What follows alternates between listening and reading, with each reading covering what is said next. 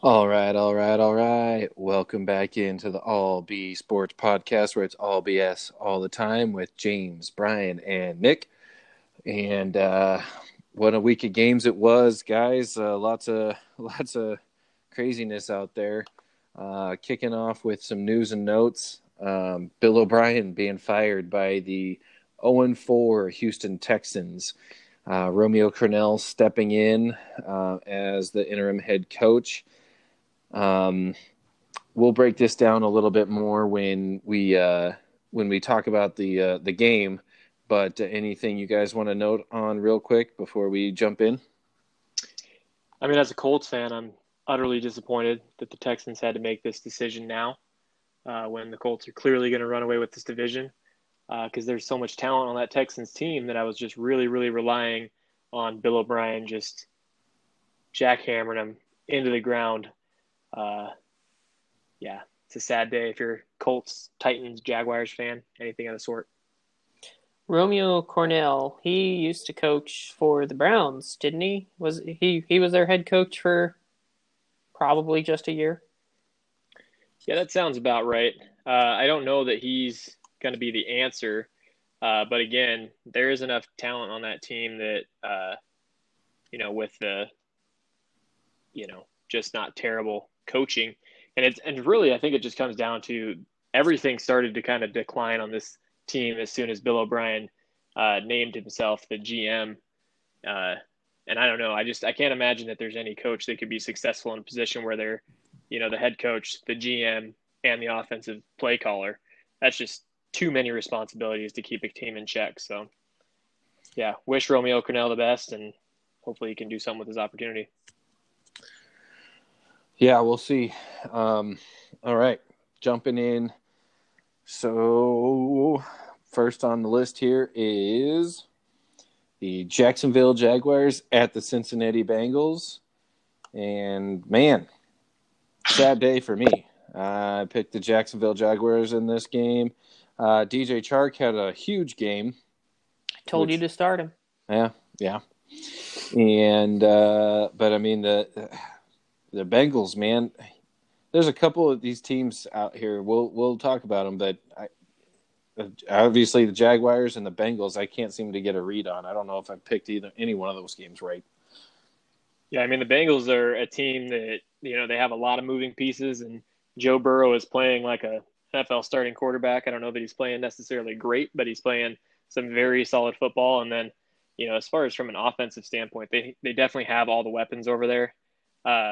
Jacksonville, they're definitely a tough team. Gardner Minshew, fantastic, another big game by him. But at the end of the day, it just came down to Joe Burrow and Joe Mixon making the big plays when they had to in that game. So pretty stoked for Joe Burrow to get his first win. Definitely didn't want to see him continue to go winless after all the opportunities that this team had to get a win. This team could easily be a 3-1 team right now with all the missed opportunities that they've had here. But again, that's just the NFL. So, Yep. All right. on that or okay. No, I mean, yeah, just got it wrong on the pick'ems, and the Jaguars are now 1-3, and looking like, yeah, they could be in the top 3, 4, 5 picks of this season when they surprised us all at the beginning of the season and everyone kind of stood back a little bit. It'll be interesting to see if they do stick on that trend, to see what they do, whether or not they go get a Justin Fields or a Trevor Lawrence, kind of throwing Minshew off to the wayside, or going in another direction.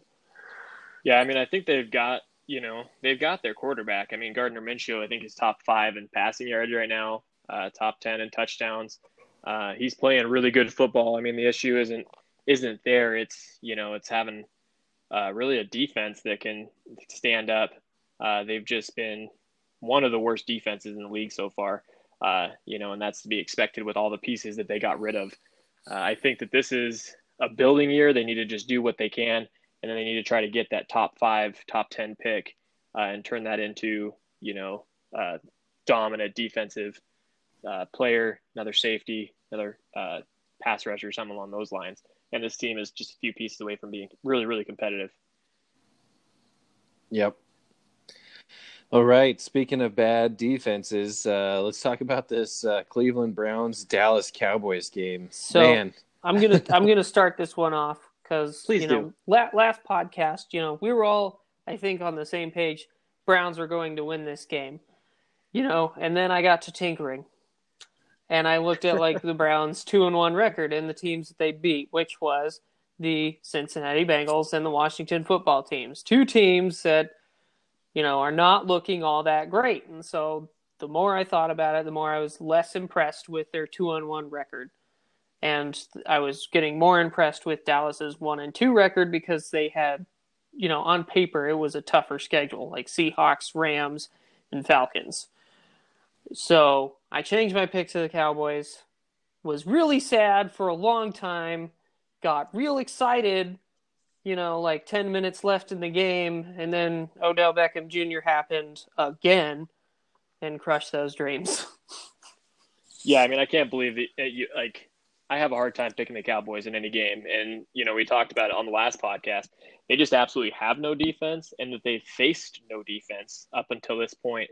A lot of the stuff that they had late in the game, there was just a lot of garbage yards. Dak Prescott had a phenomenal, historic first quarter, and then went silent for a quarter and a half. They just did absolutely nothing. Not to mention he was the fumble that really set that Browns onslaught out. I mean, the Browns are a legitimate team. They are no longer the Browns. I mean, regardless of the teams, the quality of teams that they've beaten, they've done it in a dominating fashion. I mean, they had 307 rushing yards, and that was without Nick Chubb for the majority of the game. This team is built, and Stefanski is the head coach there. I'm not saying this is one of the best teams in the NFL, but this is a top 15 team who, they have a threat to beat anybody in that lower 15 every week and give some really competitive games to some of the top teams in the league. Yeah, there's going to be more on that in a little bit. I have a kind of cool stat that I want to share a little bit later when we're going down the list here. But yeah, I mean, let's talk about that. 307 yards rushing. Yeah, I was reaching for the moon when I said that they would do 250 yards rushing. When was the last time we saw a team rush for 300 yards in a game? That's crazy. At 7.7 yards a clip. I guess that's to Odell Beckham's credit, but yeah. But I mean, this is nuts. I mean, for the Cowboys defense to be allowing all these points and all this scoring to be going on. Dak is a man possessed right now. I mean, I think he's on pace to throw for like 6,500 yards or something like that right now. I think, which is crazy. I think what's happening is that Dak is throwing these games on purpose to put up these miraculous stats, drive his price up to some Patrick Mahomes money. It's hard to say. I mean, at the end of the day, he had 200 of his 500 yards in the first quarter. A lot of people say that a lot of these yards come in the second half and when they're down, but at the end of the day, they're not feeding Zeke at all. They're not getting him rolling. I mean, he had 12 carries for 54 yards, 4.5 yards a carry. Like, that's a stat line for your running back where you want to keep feeding it. McCarthy wants Dak Prescott to put up these big numbers, look like Aaron Rodgers out there. But they just have absolutely no defense. It's completely absurd how they just, I mean, it looks like they're just getting pushed around. This is by far the worst defense, and they have the pieces to be very, very solid, very, very middle of the road at worst. Yeah, I mean, DeMarcus Lawrence did come out and pretty much call out his defense, saying that they're just playing really soft right now. Yeah. And they got some injuries, so maybe they'll get better as, halfway through the season with like Leighton Vander Esch comes back. Yeah, I think the big thing was I think they gave up 187 yards before contact. Wow. of those rushing yards. So that just tells you they're just not attacking the football. I mean, that's disgraceful for an NFL team to give up that many yards without contact. Yeah, I don't know what the historic number is for as far as points allowed in the first 4 games. That's probably belongs to the Dolphins of last year, but Dallas has to be nipping at their heels, man. This is crazy. Absolutely. All right. So next up on the list here is the New Orleans Saints at the Detroit Lions, and man, this turned out to be a bit more competitive game than I thought it was going to be. Drew Brees actually played pretty well in this game. For the most, outside of his interception on his first throw of the game. yeah. Go ahead. Oh yeah, which I was going to say. I was texting you guys saying is, but the Saints done? Is Drew Brees done? I mean, he has not had a good. It's a solid stretch of football. It's 3 games of just really. I mean, even the first game he didn't look that great against Tampa Bay's defense. Drew Brees has definitely looked to have lost a step, and I'm extremely suspect of this Saints offense going down the line. And I'm not even convinced we won't see Jameis Winston for week 14, 15, 16 because I do not have a lot of faith in Drew Brees' arm down the stretch. He hasn't played a full season in a couple of years now, and yeah, I'm nervous about him. Just wait for Michael Thomas to come back. When you have a guy that literally catches like no less than 85% of the stuff thrown his way, his numbers will improve, and it will be because of Michael Thomas, and they'll start racking up the wins once he's healthy. I hope you're right, but I guess the Detroit Lions, we've definitely said that this is a very solid football team, even at 1-3 now. But yeah, I'm nervous for the New Orleans Saints. This looks like the Buccaneers divisional win to me. Yeah. I mean, the Bucs are going to keep getting better, I think, as the season goes on. Just based on just that team being so new together with Tom Brady at the quarterback. I mean, it's going to take some time for them to gel, but I think it's happening, and obviously we'll talk about that game a little bit later. But this Saints team is struggling right now, and I think they need to find and I say it all the time. The football field is 11 players on first 11 players. Yeah. But that sometimes you need that one key player, Michael Thomas in this case, to make things roll that much smoother, So we'll see. The word is that he's coming back soon. I think the New Orleans bye week is week 6, if I'm not mistaken. It's either this week or week 6. So that being said, you may not see Michael Thomas this week. If they do in fact play, let me just check this real quick. Saints. Oh, yep. Okay, so they play on Monday night against the Chargers. Okay, so my guess is out of precaution, you probably won't see him this week, and so they can give him rest through this week and through the bye week and have him fully healthy for the rest of the season and try to bring this team back around. Yeah, and I mean, I've always said I think Michael Thomas is the best receiver in football, just because his ability to do everything, and he does definitely change an offense, and maybe that's what Drew Brees does need this late in his career, because obviously the arm is diminishing, the accuracy is still there, but he's got to be throwing to guys he knows going to make those plays, and he can't make those 50-50 balls nearly as well as he used to. So, yeah, definitely something to be watching for there. Agreed. Okay, so moving on to the Seattle Seahawks at the Miami Dolphins. My reverse psychology did not work. The Dolphins lost this game in a pretty competitive game overall till late in the second half, like fourth quarter, really. Disappointing. I mean, really, that second Ryan Fitzpatrick interception. I mean, up till that point, they were very much in this game, and then they gave Seattle that opportunity to swing double points. I don't know. I think It's time for Tua. Yeah, it did. And initially, at the beginning of the season, or beginning of the season, beginning of the week, the press conference, Brian Flores came out and was non-committal about who his quarterback was going to be, but they did subsequently announce that Ryan Fitzpatrick will be the starter.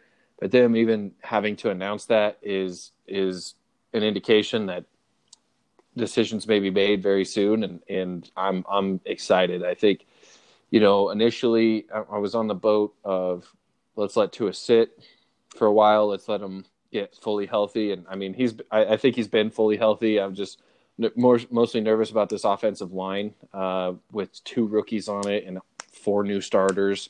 Well, that was what I was going to point out. Since you mentioned that right there, I mean, this offensive line has played well this year, from what I've seen. It's played fantastic as far as I'm concerned. Yeah. Yeah. So in that sense, I mean, you don't have a ton of pressure issue, unless Tua is just going to get the ball and just hold it for far too long, far too often.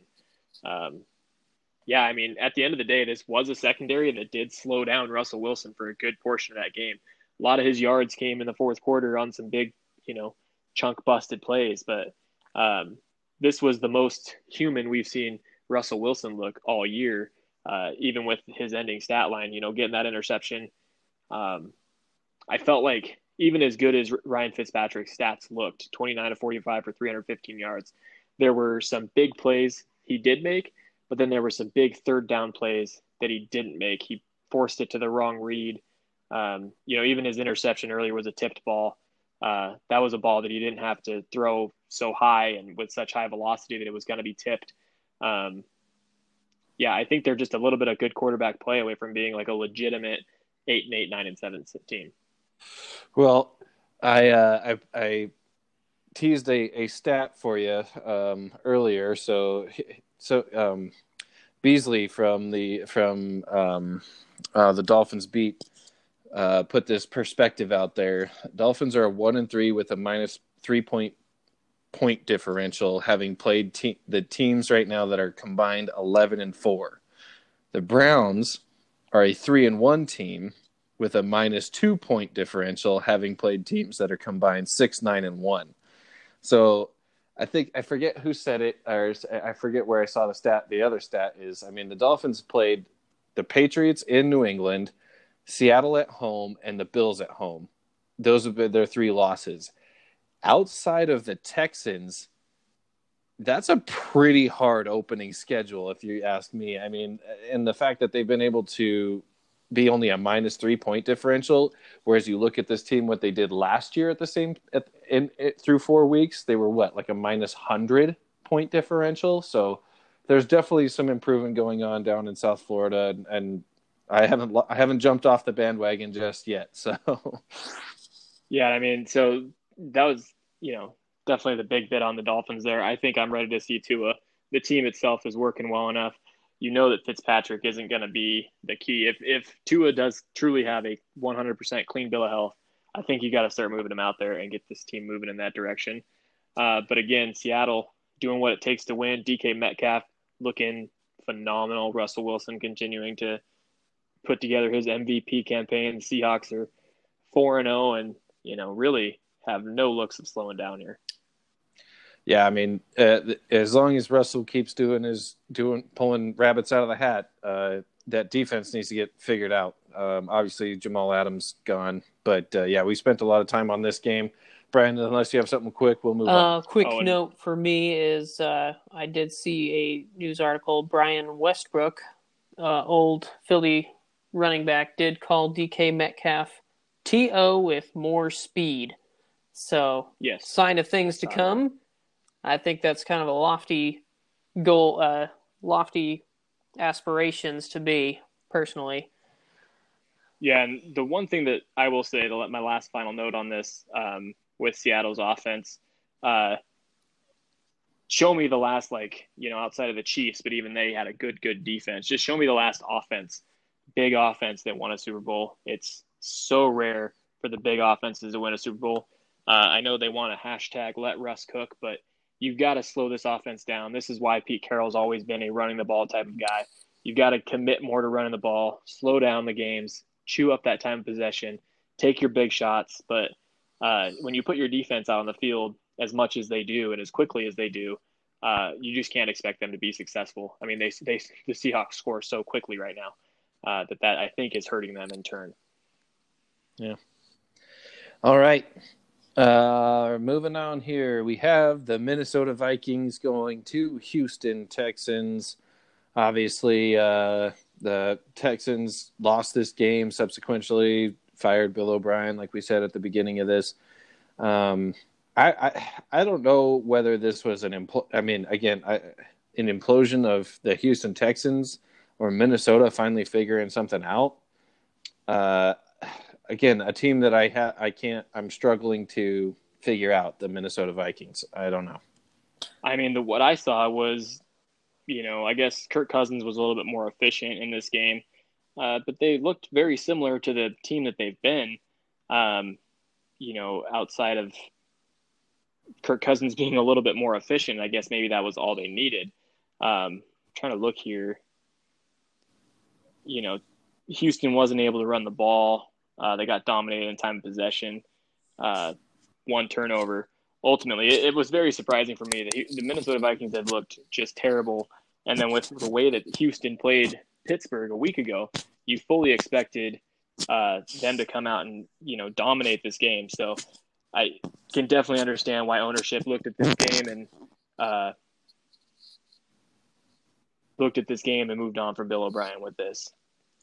Yeah, I was kind of surprised with the loss. I had the Texans to win, and I just thought just because they had a better defense, better pass rush at the current moment, and yeah, I mean this was just kind of a very missed opportunity for the Houston Texans to kind of right the ship after having such a brutal start. This should have been the game for them to kind of like, okay, we got a rough go of this, but this is where we can get back on track. And Bill O'Brien wasn't up to the task, and he paid for it.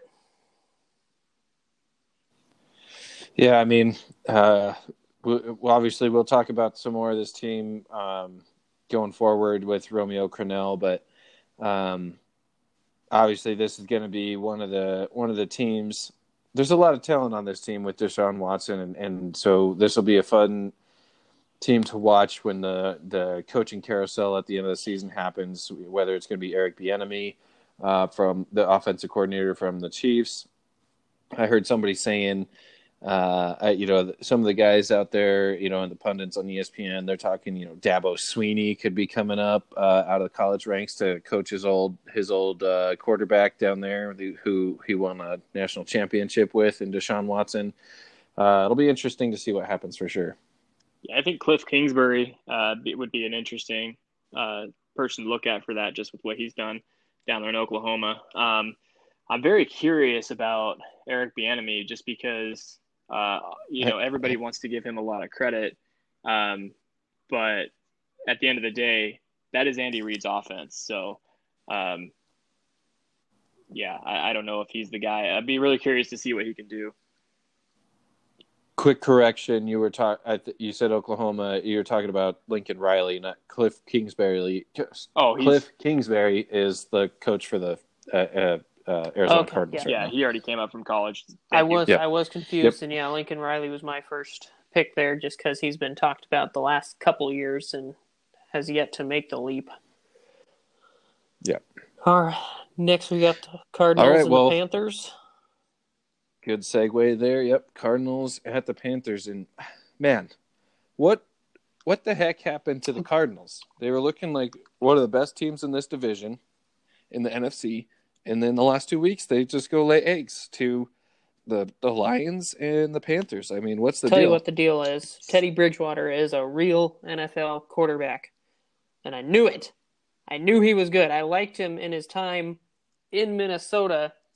He was just too young and was on a run-first defensive team and wasn't able to kind of bust the playbook out or his skill set out until he got to New Orleans, where he got to learn under Drew Brees and Sean Payton. Well, even to that, when he was in New Orleans, he did absolutely nothing. I'll take a look. He's 5-0 last year. Yeah, he averaged 153 yards a game passing. So I don't know where this Teddy Bridgewater came from, outside of, I believe that this is 100% Matt Rule. He has a history of turning teams around, and he is turning this Panthers team around. Teddy Bridgewater is definitely playing his best football, and I think that has a lot to do with his head coach. I said it in our off-season stuff. I believe, that this is a coach's league. This is a pick that I wish I had back when we were talking about these picks. I was looking at this, and I said I was really leaning towards the Panthers, but I felt like I had to go with our Arizona Cardinals dream team. So yeah, I'm not at all surprised by this. It does seem that this whole Kyler Murray, DeAndre Hopkins connection has been sniffed out, and people are figuring Kyler Murray out. I will say that DeAndre Hopkins did play that game hurt. I think it was something like an ankle injury or something had him hobbled. I mean, they still got him targeted just fine. I think he had like 8 catches, but it was not for a lot of yards. Yeah, 7 for 41. Okay. He's another one of those guys who is pretty much always playing hurt. Him and Julio Jones.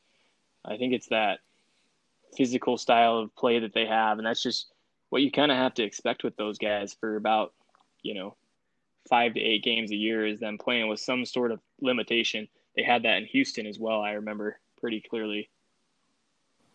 Yeah, but yeah, I mean, this was a game that I too also had the Cardinals picked, and I mean, you put it on paper, and Cardinals just have a better roster, at least on paper. And so, yeah, I think maybe it was just down to coaching, as you said, James, with Matt Rule just flat out winning the day. Yeah, I think the unsung hero, I think, over there for the Panthers is Robbie Anderson. He's a true number 1 receiver, I believe, and then you have DJ Moore, who's definitely a 1-2 receiver. So they have all the threats there. Very kind of unknown defense, but this is a team who's been, we said, I mean, very competitive in every single game that they had.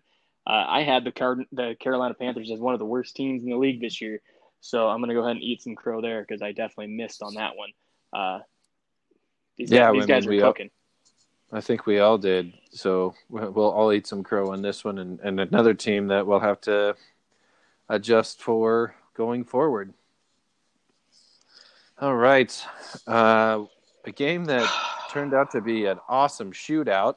The Los Angeles Chargers versus going to the Tampa Bay Bucks. And James, go ahead on this one. I know you got some stuff to say. I'm mad, Don't count guys. me out either. I am mad on this one. I mean, oh my gosh. So number one, I mean, Justin Herbert is just playing lights out. He's looking like, until we see Tua, he's looking like the best rookie quarterback in the league right now. Everything he's done. I mean, to hang in there against Tom Brady and this Tampa Bay Buccaneers defense for 4 quarters was really phenomenal. I'm really disappointed in the coaching staff. 40 seconds left in the first half, on the 10-yard line, and you're handing off the ball to do what? I mean, you've got I think they had a 17-point lead at that point. Going to the half, 24-7, I believe. So, yeah, going to the half, you've got a big lead over Tom Brady and the Buccaneers. Take that momentum in, take no risk at that situation. Just kneel it down. You're not going to run the field, in 40 seconds yet. Here we go with the turnover. Give Brady the ball back with all those big weapons, that big red zone weapons. And that was it. I mean, that was the turning point in that game, and it was the Buccaneers game from that point on. Brady ended this, and everybody's like, Brady's so great, but he was not good in that first half. I wish I could pull up the statistics on it, but everything that he did was really from that turnover through to the end of the game, and the Los Angeles Chargers defense was just flat after that happened. They just didn't have what it took to the mental fortitude to carry through. So very disappointed. I picked the Chargers in this game, and they should have won it pretty easily, but here we are. I love that, when this game started, when Brady threw that pick six, you guys were all over it. And then we didn't hear anything else about it. And I was like, I wonder what's going on in this game. Oh, Tom Brady has 5 touchdown passes because he's still great. We were talking about this last week when we were making picks about how great the Los Angeles Chargers defense was. And yeah, they played great the first half. And, but Tom does what he does, and he figured it out, and him and Arians made the adjustments, and they came out swinging the second half and won this game. Yeah, I mean, I think that this game, like James said, turned on that late second quarter, almost halftime turnover, and the fact that Justin Herbert was the team's leading rusher. Yeah, he had 5 carries for 14 yards. If they could figure out how to run the ball, they would have won this game. And they might have had a better shot if Austin Eckler did not leave the game hurt. And I don't know what the word is on his injury. I know he needed help off the field. Yeah, and I think he was seen in crutches in a brace, but I don't think there's been any further reporting on that as of yet. Yeah, I mean, I'm sticking with it. I mean, Tom Brady, he had a pretty good game. I'm going to give him that. But when you have to throw it 46 times to throw 5 touchdowns, I guess that's what the league is nowadays. The defense was not impressive in that second half. I mean, they were basically just letting Tampa Bay do whatever they wanted. They had the running game going. They had everything going. So I do not expect that this is the Tom Brady that we're going to see for the rest of the year, and I think that's what everybody's getting to. I'm going to get into that with my Thursday pick more. I'm just going to say I don't think they win this game if that coaching staff doesn't hand that ball off and they kneel it down, go into the halftime with a 17-point lead. I think that's a dagger. Yeah. All right. Moving on here. Baltimore Ravens at the Washington Redskins. I think we all kind of saw this one the same way. It's just a better roster top to bottom in Baltimore. Not a lot to say on this, although shortly after this game was played, Coach Ron Rivera did have a sit-down meeting, as reported by Adam Schefter of ESPN. Did have a sit-down meeting with Dwayne Haskins and said, yo, you got to start playing better, man, or we're going to have to make a change. So hopefully the young kid can take it to heart and banish whatever demons he's dealing with right now and start playing a little bit better. Yeah, and I love Ron Rivera for that. I mean, they don't really have – well, I guess we talked about Kyle Allen a little bit over there. But, yeah, at the end of the day, you were, a high draft pick. You're expected to carry this franchise. We've kind of raved about just what this Washington team has done in the midst of all the adversity that they've dealt with. And they're just, I don't think they ever had a chance at winning this game.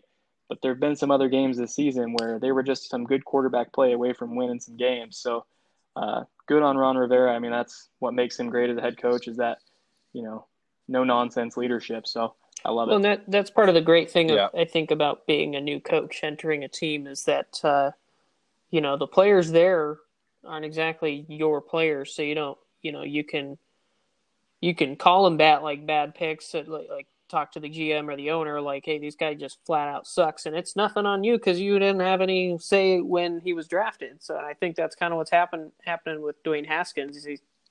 Ron Rivera's like, you're not my quarterback. Like, I have no investment in you other than this year. So show. I disagree. I don't think Ron Rivera came in thinking that, from everything that we've heard about Ron, he's a player's coach. It doesn't matter who you are. He's going to use your talent. And I think the problem is it's not so much with, whether or not it was Ron Rivera's quarterback or not. It's this organization has been devoid of real leadership for so long. They don't know what it looks like.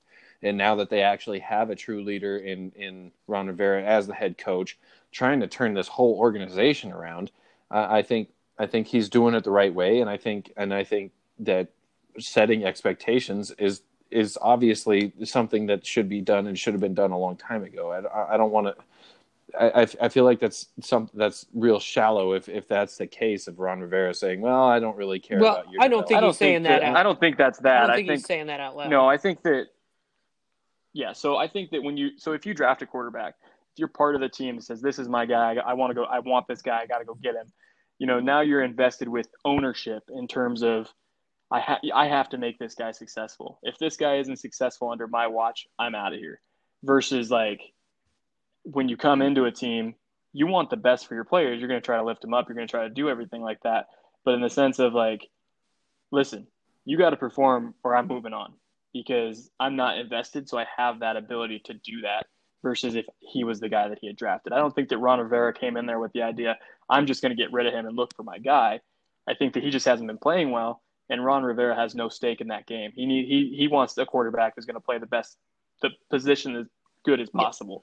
And he would, rather move on early and get that guy early on because now he's saying like, hey, this isn't my guy. I need my guy. And I think that that's pretty typical of coaches to do.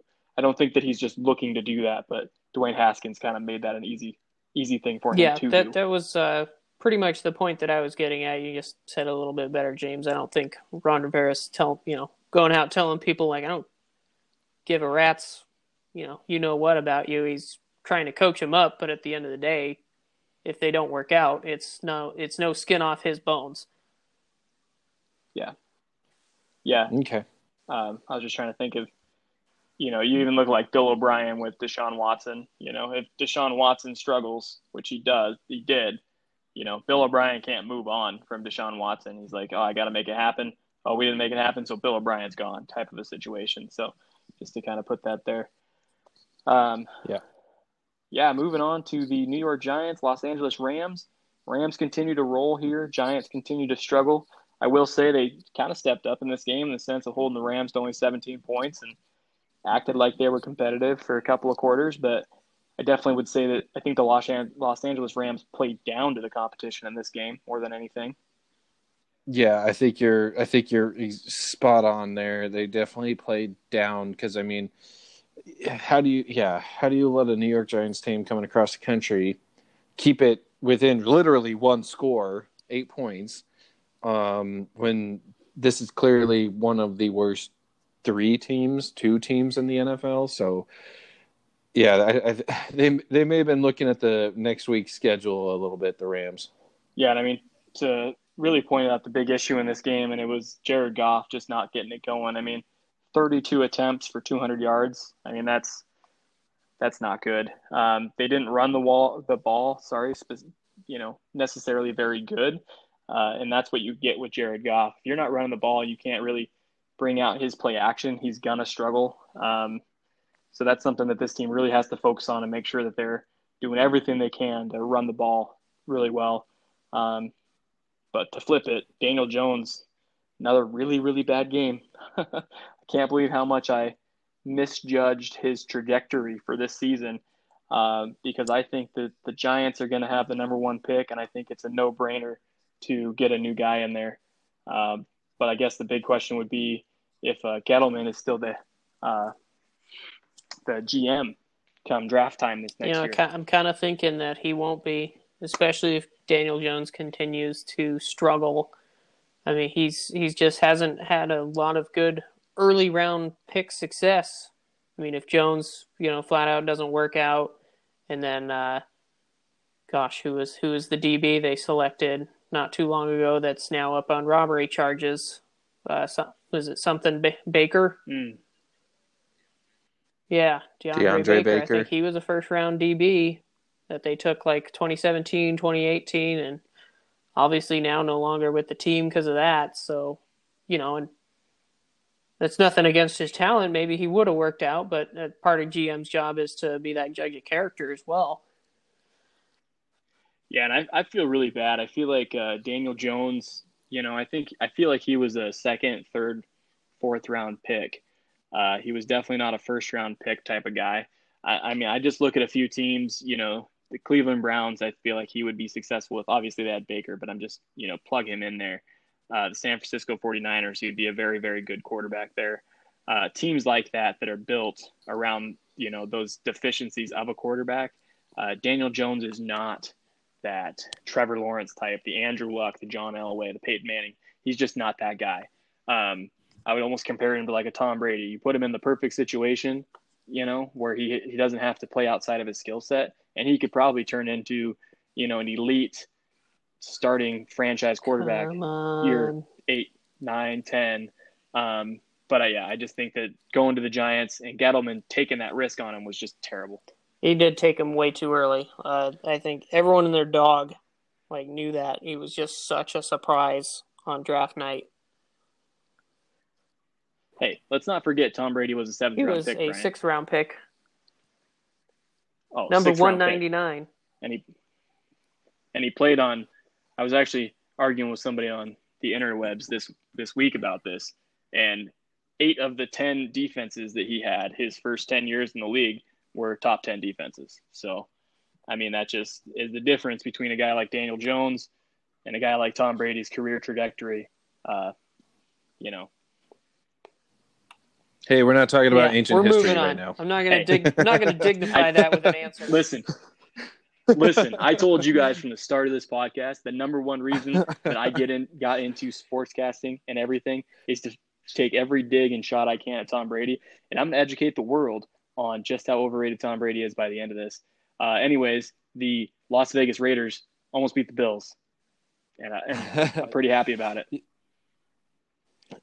Yeah, I mean, Buffalo going to Las Vegas. I think I picked Buffalo in this game. I can't remember if anybody else did or not. I think I was the only one who took it. I'm the only one who took Vegas on this one, and that was Vegas, a gut. yeah. And I admit the Buffalo Bills are super legit, so I'm leaning their direction going forward here.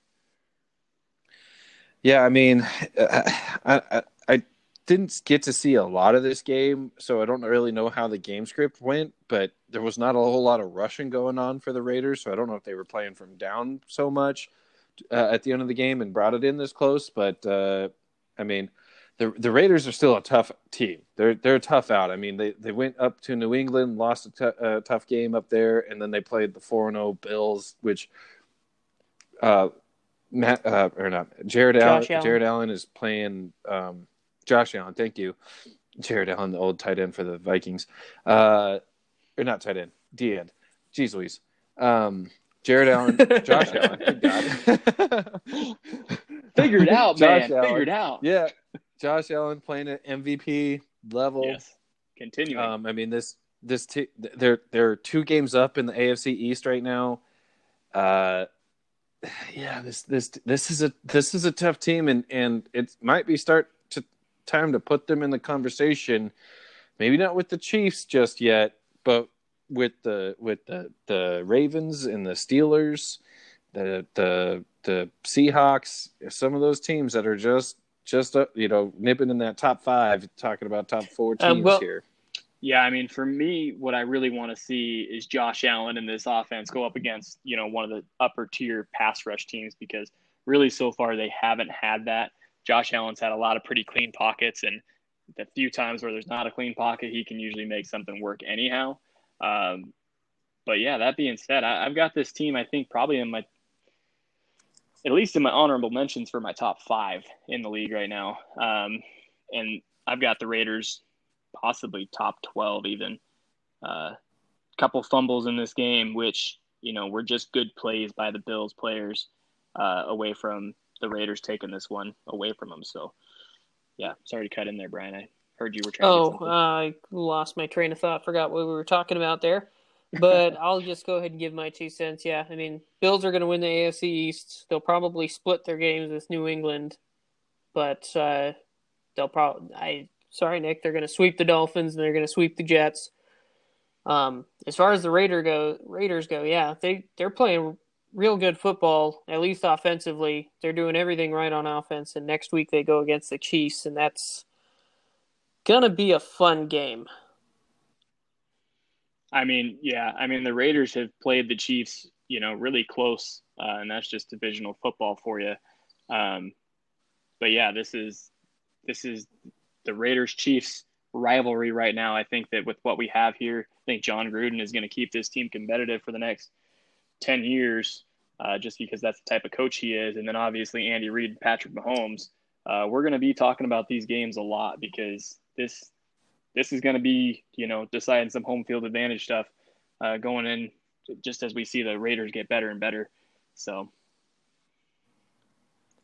Yep. All right. Last thing I'll say on the Bills sweeping the Dolphins thing, Brian, is that the Dolphins do play them in the last game of the season. So if the Bills have wrapped up the division, they could be sitting all their starters and not get and won't sweep the Dolphins. I'll just put that out. We're going to see Tua throw 400. I think we'll see.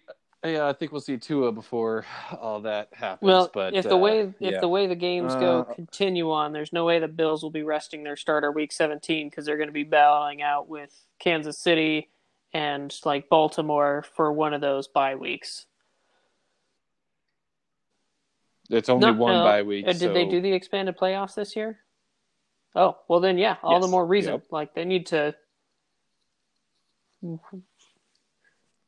Well, yeah, we'll see. We'll see. I don't know. Like I said, I don't know if I put them on the Chiefs level yet. The Chiefs are making me nervous, but we'll get into that later. Yep.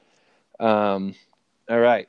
Indianapolis Colts at the Chicago Bears. A odd scoring game in this one, 19-11. Listen, we had the best defense in football, and then we had the Chicago Bears, okay? That's what we had going on in this game, and I'm pretty excited about it. I wasn't going to wait for you to introduce me because I'm just taking it. Indianapolis Colts are too legit to quit right now. I mean, you can't say anything bad about them. I mean, they've legitimately, maybe you could say that the quality of play or the quality of opponent hasn't been top tier. But again, this is right now statistically the best defense in football. And then when you look at their efficiency on offense, they've got the offensive line, they've got the running game. Phillip Rivers is playing the best football of his career. Still not convinced that he's not going to just throw away the big game with 4 interceptions. But with how they've looked lately, this is a team that's going to go 15-1 with one loss to the Jacksonville Jaguars in week 1. Oh, that's bold, sir. That's bold. I don't know what their schedule looks like, but 15-1. But I do like them more and more, pretty much week after week. I like them a little bit more, and this is their division to win, and just from that, they will make the playoffs. I can look for them to make some kind of trade before the trade deadline. I think to just give their offense a little bit of push, probably on the wide receiver side. I'm not quite sure who they would target yet, but I see them going that route, giving up a second round pick for a quality receiver to just help them get over the hump. Yeah, I mean, just to jump into it, I'm boasting about that defense, but so they're giving up 236 yards per game total. The next best is Pittsburgh at 290 yards per game. Points per game, they're giving up 14. Kansas City Chiefs are the second best at 17.5.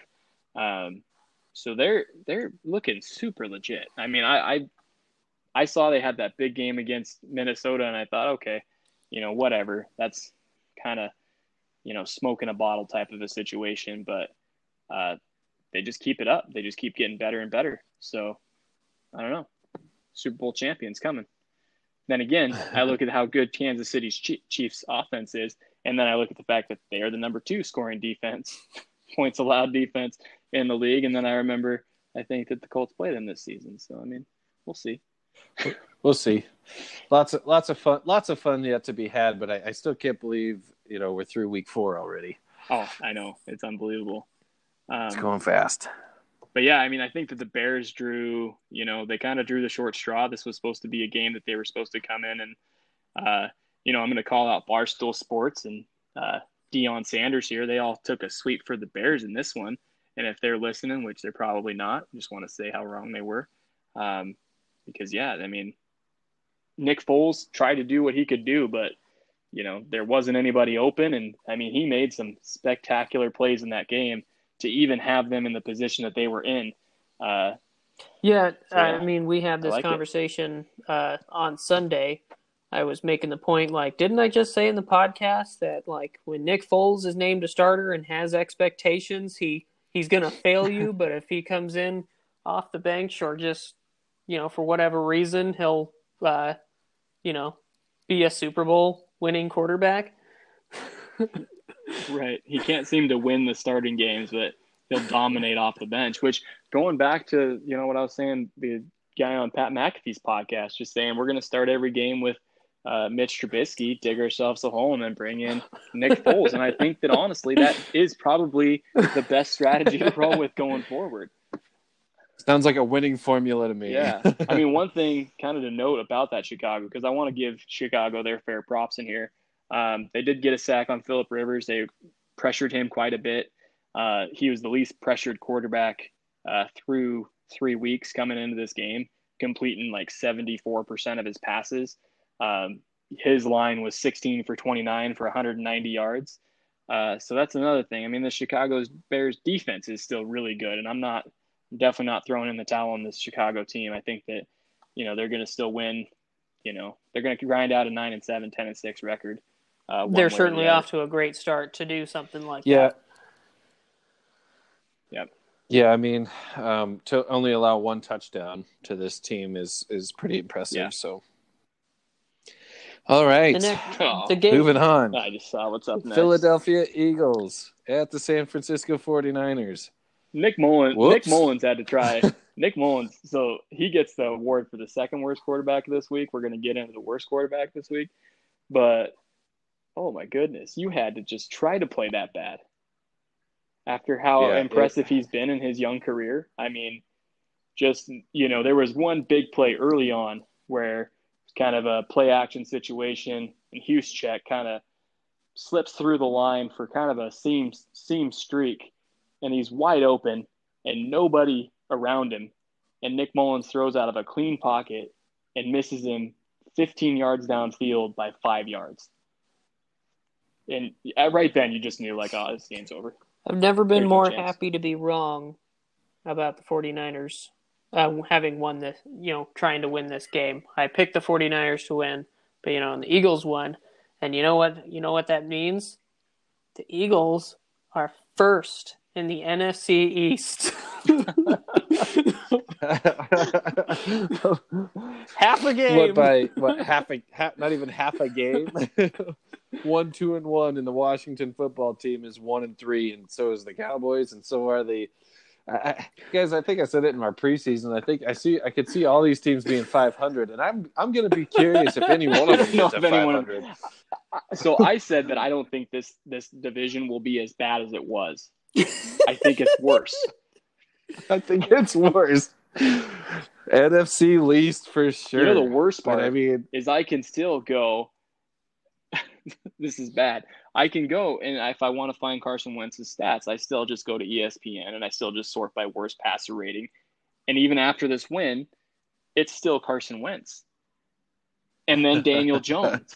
And then you only have to go down three more guys to find Dwayne Haskins. Yeah. I mean, it's ugly. And then I think the top-rated quarterback, no, it's not. I thought it might be Dak Prescott, but it's not. It's Russell Wilson, Aaron Rodgers. I was gonna. Yeah. Whoever goes to the playoffs from the NFC East is probably not going to have a winning record. I think it was the Cowboys a few years ago got in with 7-9, and the Seahawks did that once, like many years ago. Got into the playoffs was a 7-9 record, and that's just like. I mean, they should just be kicked out, and the next wild card team, steps up when things like that happen. I agree. I think we need to, especially with this expanded playoffs, I think that we need to basically say, like, if there's another team with a winning record, they leapfrog you. Like, you have to have a winning record to go into the playoffs. I think that needs to be some sort of a prerequisite that they build. Even if it's 9-7, just like. Well, yeah. I mean, this came up initially. I think we all talked about it a little bit before we started this whole thing. But with the whole 7 playoff spots, like there's got to be some. I feel like there's got to be something. You got to have something at the end of the line here for the division winner, regardless of what record you have. I mean. See, and that's you play so many of these games in their division. You got to have some. Even if you end up at 7-9 as the division winner, what you get a pat on the back. That's where I'm gonna just disrespectfully disagree with you, Nick. And I'm gonna say disrespectfully. I'm going all in, and I'm just gonna say no. If you win your division with a losing record, you get the toilet bowl trophy, and you have to put it on your living room wall, and that's what you get. You don't get to go to the playoffs. You don't get a pat on the back. You get You have a losing record in the worst division in football. Go home. That's what you get. I don't like it. Makes me upset. Playoffs are to reward winning, not to give participation trophies. Well said. Yeah, but go, moving on. We're off track. We need to move what on. it is. Yeah. The BS the has Philadelphia begun. Eagles are just so bad, and that division is just so bad that I'm upset. And I'm upset because of the next game that I'm about to talk about and Brian Hoyer and what he did. Because bad football just makes me mad. If Cam Newton plays this game, when the Patriots walk out of there with a win. No. If I don't Brian think so. Hoyer just doesn't be a complete idiot, Take they a sack. win, I think. I honestly think that they had the opportunity to win this game. I don't think they win. First of all, I mean, there was the interception that the referees got completely wrong, so that's one thing that should have gone another way. I mean, really, they lost 6 points, and then the game changed how they had to play it. Up until that point, when they were playing that chess match of back and forth before the Chiefs could really get loose, I mean, the Chiefs were on their heels, and the Patriots were coming hard, and they just gave up 6 points. Just, boop, not for you. I don't know. I mean, I think I was like looking at that game thinking if this game continues the trend that it's having, this defense is going to build and they're going to come away with a takeaway. But how do you play when your leader does what Brian Hoyer did? No. You just can't. If you're bad quarterback play, there's no overcoming it. You're just sinks all ships. That's bad quarterback play sinks all ships. Yeah, I mean, I was like, when we went into the half, almost in field goal, right? You know, having a field goal and then losing it, but still going into the half with the Chiefs only having 6 points. I was like, oh man, like we can do this, and then we didn't.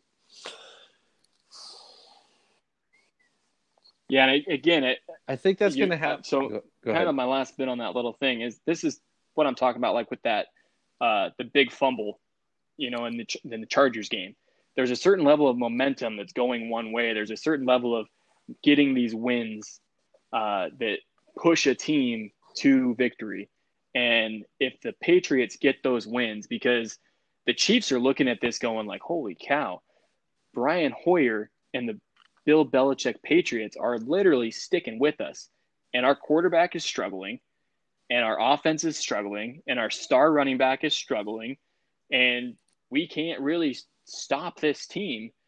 I think it's a completely different second half. I think that Brian Hoyer gets loose, and he's got a great arm. He just makes some really stupid decisions. And taking those sacks were just terrible decisions. I don't know. Floor is yours. Here's my disrespectfully disagreeing. We said the same thing about Tyrod Taylor and Justin Herbert game when Justin Herbert came in for the Chiefs in this game. There was literally no time. The Chiefs defense was set up all week for what they were thinking was going to be this Cam Newton led offense. Well, hang on a second, guys. You're going to get 24 hours, and now we're going to run our old offense with Brian Hoyer, but none of us watched any video on it. Because I disagreed with that. Number 2, Brian Hoyer was 15 of 24 for 130 yards. This defense played him, and they played him well. Well, you said it, James. You said the defense. This is the second leading scoring defense in the league. Like, of course they're going to play well, but I think they would have played better if they had a whole week of notice leading up to the game to study Brian Hoyer. Again, look at the old offense that McDaniels has run with Hoyer, not what they've been preparing for. Let it be known that the Chiefs were without Chris Jones this game. So I mean, same thing could be said. Like I could say if Cam Newton plays, they win, but you could probably just as easily say if Chris Jones plays, even with this could have been even a big runaway game just from having that interior pressure. Yeah, I mean, I'm just going to say this too. I mean, even without Cam Newton, this team had 35 carries for 185 yards. So you could swing it and say like, oh, Brian Hoyer and his 130 yards caught the Chiefs defense off guard. But how about the fact that this team still ran over the Chiefs from a running perspective. And had they had Cam Newton, they probably would have put up 250, 260 and controlled the clock. And Cam Newton is not going to take a sack because he thinks he has a timeout when he just called 3 timeouts. I think there's too many things there's too many dominoes here to flip one domino and have them all. Well, I don't care about any of the dominoes. All I care about is Brian Hoyer had this team in a position to win the game, and he blew it because he's an idiot. He had the team in a position to not lose the game, and he lost the game. He didn't have them in a position to win. He got on the plane and went home before halftime. I will say this fantasy perspective here for Patriots. If there are any Sony Michel owners left, excluding myself, go get Damian Harris. I think the dude Sony Michel went to the IR, and I don't think he's going to get his starting job back if Damian Harris ran like he did against the Chiefs. 17 for 100 yards. It's pretty unreal numbers. I just got to say, I want to say how the offense, the rushing offense actually got better after Brian Hoyer sat on the bench. Yeah, that's neither here nor there. Didn't Sony rush for like 70 of those came on 2 runs? Week, Brian, what's the deal? So, yeah, but when you look at the stats, what's Damian Harris here? 41 of those yards came on. 41 of his 100 Did he have a rush that big? I didn't think he had anything more than 20. Yeah. That was like the first handoff of Jarrett Stidham's career this year. Was like a 41-yard carry by Damian Harris. That's why I was saying the running game got better when Jarrett Stidham walked in there. Just imagine if he'd been playing the whole game, they would have ran for 300. 2 interceptions. So okay. Well, yeah, when you have to dig yourself out of a Brian Hoyer hole. All right, moving on. Good Lord, moving on. There's nothing we got to talk about Aaron Rodgers and the Atlanta Falcons. Falcons are terrible. Julio Jones let me down. I needed him just to get one more catch. I lost by 0.1 in my fantasy league. Because Julio Jones cannot play a full game this year or even play in games. And Aaron Rodgers is it's hard for me to say because Patrick Mahomes, I want to say, is the best quarterback in football, but Aaron Rodgers is the best quarterback in football. He is, like, I've said it since the draft night. Aaron Rodgers is on a scorched earth world tour right now, and dude is gonna win some games. That's all. No. Dude's gonna dominate games. And that's what he's doing. I mean, the games that they've played in just haven't even been remotely close outside of the Saints game. I like the Green Bay Packers a lot. I think their defense is just good enough. I think it's another situation of they score so fast that their defense has to do more than they were asked to do last year. And I think Aaron Rodgers kind of played that role last year of kind of slowing it down and doing all that. But he said, hey, you guys are going to take a quarterback in the first round when you have me? No. You want to try to run the ball, slow the game down? No, we're not going to do that. We're going to throw a lot of yards. We're going to throw them fast, and we're going to put a lot of points on the board. And our defense will just have to make do. And I think that this is a defense that comes to playoffs.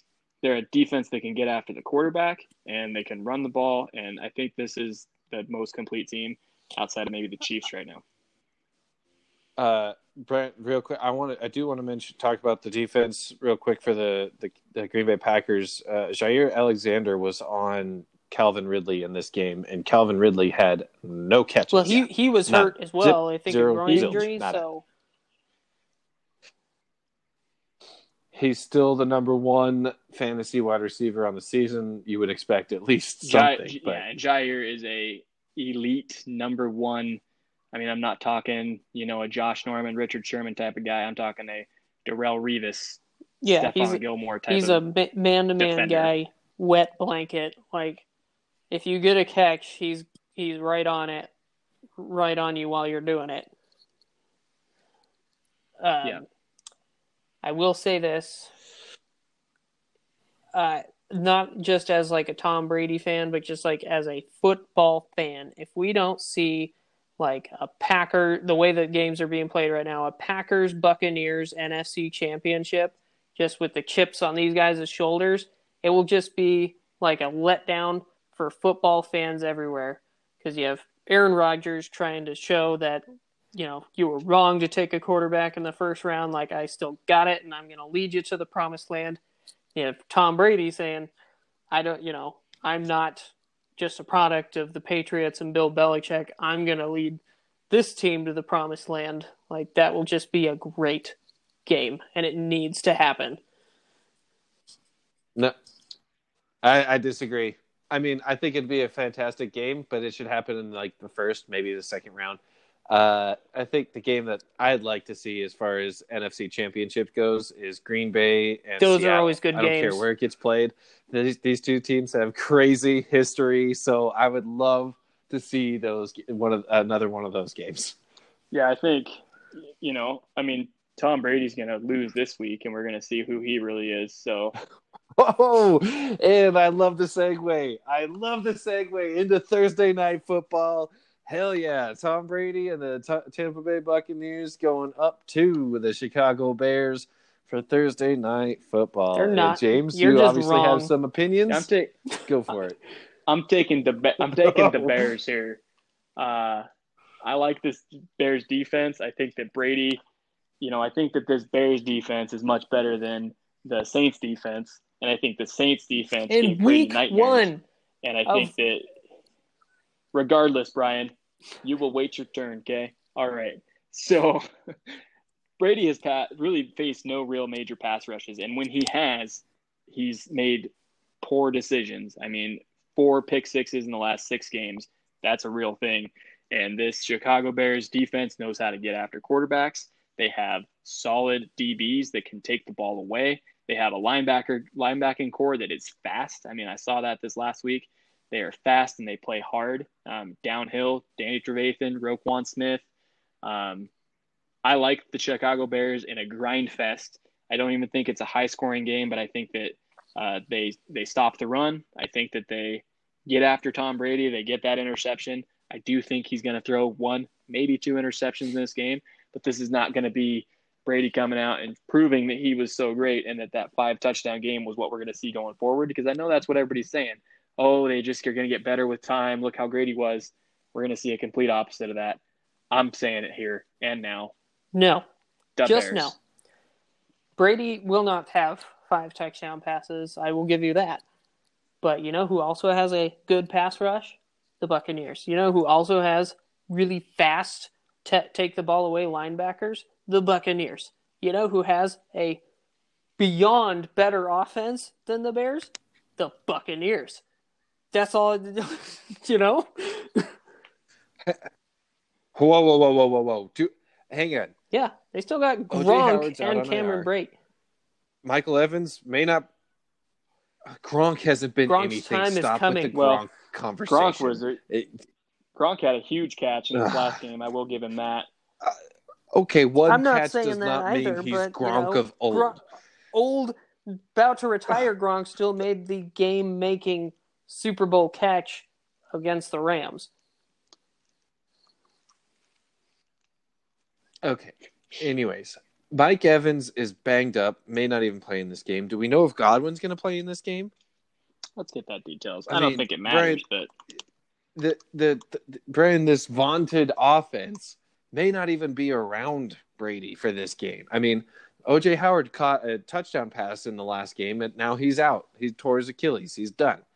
Gronk is whatever.